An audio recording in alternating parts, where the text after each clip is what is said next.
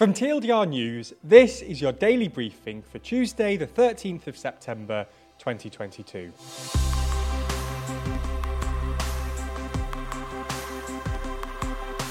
Good afternoon.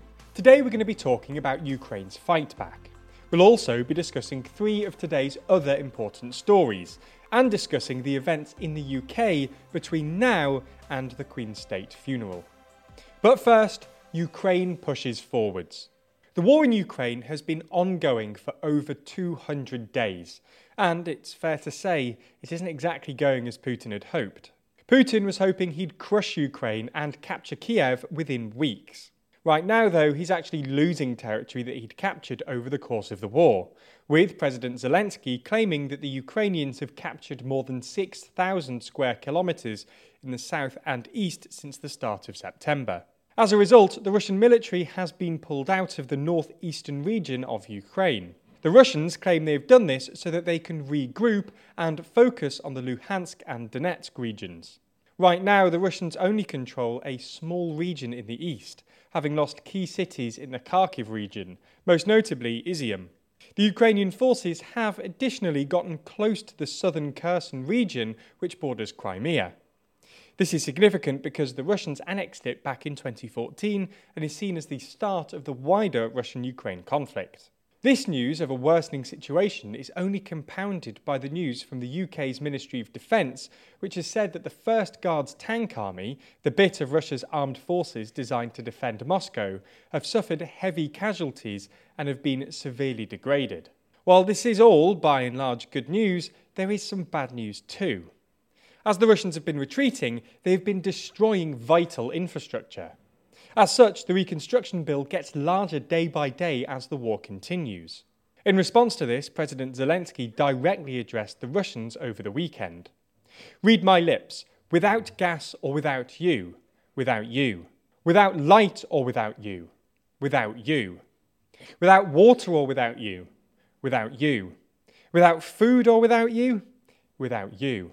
With the number of deaths in the conflict rising each day and with so much critical infrastructure left in ruins, it's fair to say that we all wish this conflict will come to a swift resolution in the near future. Okay, so that's the biggest story of the day, but there's a lot more going on around the world. So here's a rundown of three other stories. Starting with Azerbaijan, where overnight deadly border clashes have erupted between the country and Armenia over a decades-old dispute surrounding the Nagorno-Karabakh region, an enclave within Azerbaijan populated by ethnic Armenians. Armenia said that a number of towns near the border with Azerbaijan had been shelled and that it was forced to respond to a, quote, large-scale provocation by Azerbaijan. Azerbaijan said, however, that it had been attacked by Armenia first. In any case, Armenia has said that at least 49 of its soldiers had been killed. Both Russia and the US have urged both sides to de-escalate, with the US Secretary of State, Antony Blinken, urging an end to any military hostilities immediately. It was reported that the two sides had agreed a ceasefire, coming into force at 9 a.m. local time. But Azerbaijani media reported that the ceasefire had been broken very quickly. There's more on the way, but be sure to subscribe and ring the bell to make the daily briefing part of your daily routine. Or just search for us on your podcast app to listen along. Moving to the UK, where a firearms officer has been suspended by the Metropolitan Police Force after the fatal shooting of Chris Carber.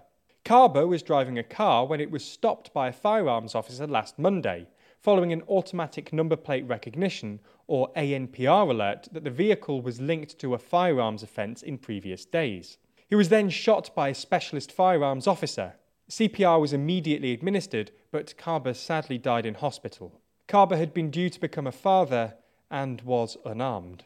Initially, the officer had not been suspended, but following pressure from the public and local MPs, the officer was suspended yesterday. The Independent Office for Police Conduct has since launched a homicide investigation into Carber's death. The Mayor of London, Sadiq Khan, welcomed the move, stressing that his thoughts remain with Chris Carber's loved ones at this intensely difficult time. In the US, there's been a substantial escalation into the January the 6th inquiry, with the Justice Department reportedly seizing the phones of two top advisors to former President Donald Trump and issuing 40 subpoenas to aides. According to people familiar with the investigation, federal agents seized the phones of Boris Epstein, in-house counsel coordinating Trump's legal efforts, and Mike Roman, the director of election day operations for the Trump campaign back in 2020. The subpoenas allegedly relate to the so-called fake electors scheme and Trump's Save America Political Action Committee. A subpoena obtained by the New York Times specifically requests information about any members of the executive and legislative branches who may have taken part in planning or executing Trump's rally at the Ellipse, which preceded the Capitol attack, or tried to obstruct, influence, impede, or delay the certification of the presidential election. That's all we have time for on YouTube today, but if you want to see our discussion of the UK's mourning period, then watch the extended ad-free edition of the Daily Briefing over on Nebula. Nebula subscribers not only get everything you've already watched ad-free, but also an extended edition of the show every single day, available to watch on Nebula or stream on your podcast app of choice.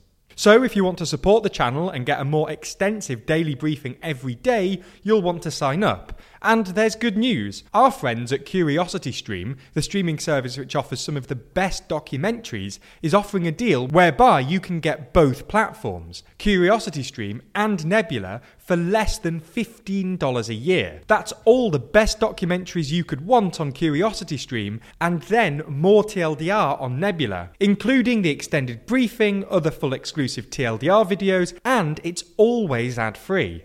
Click the link below to get both services for less than $15 a year and support the channel.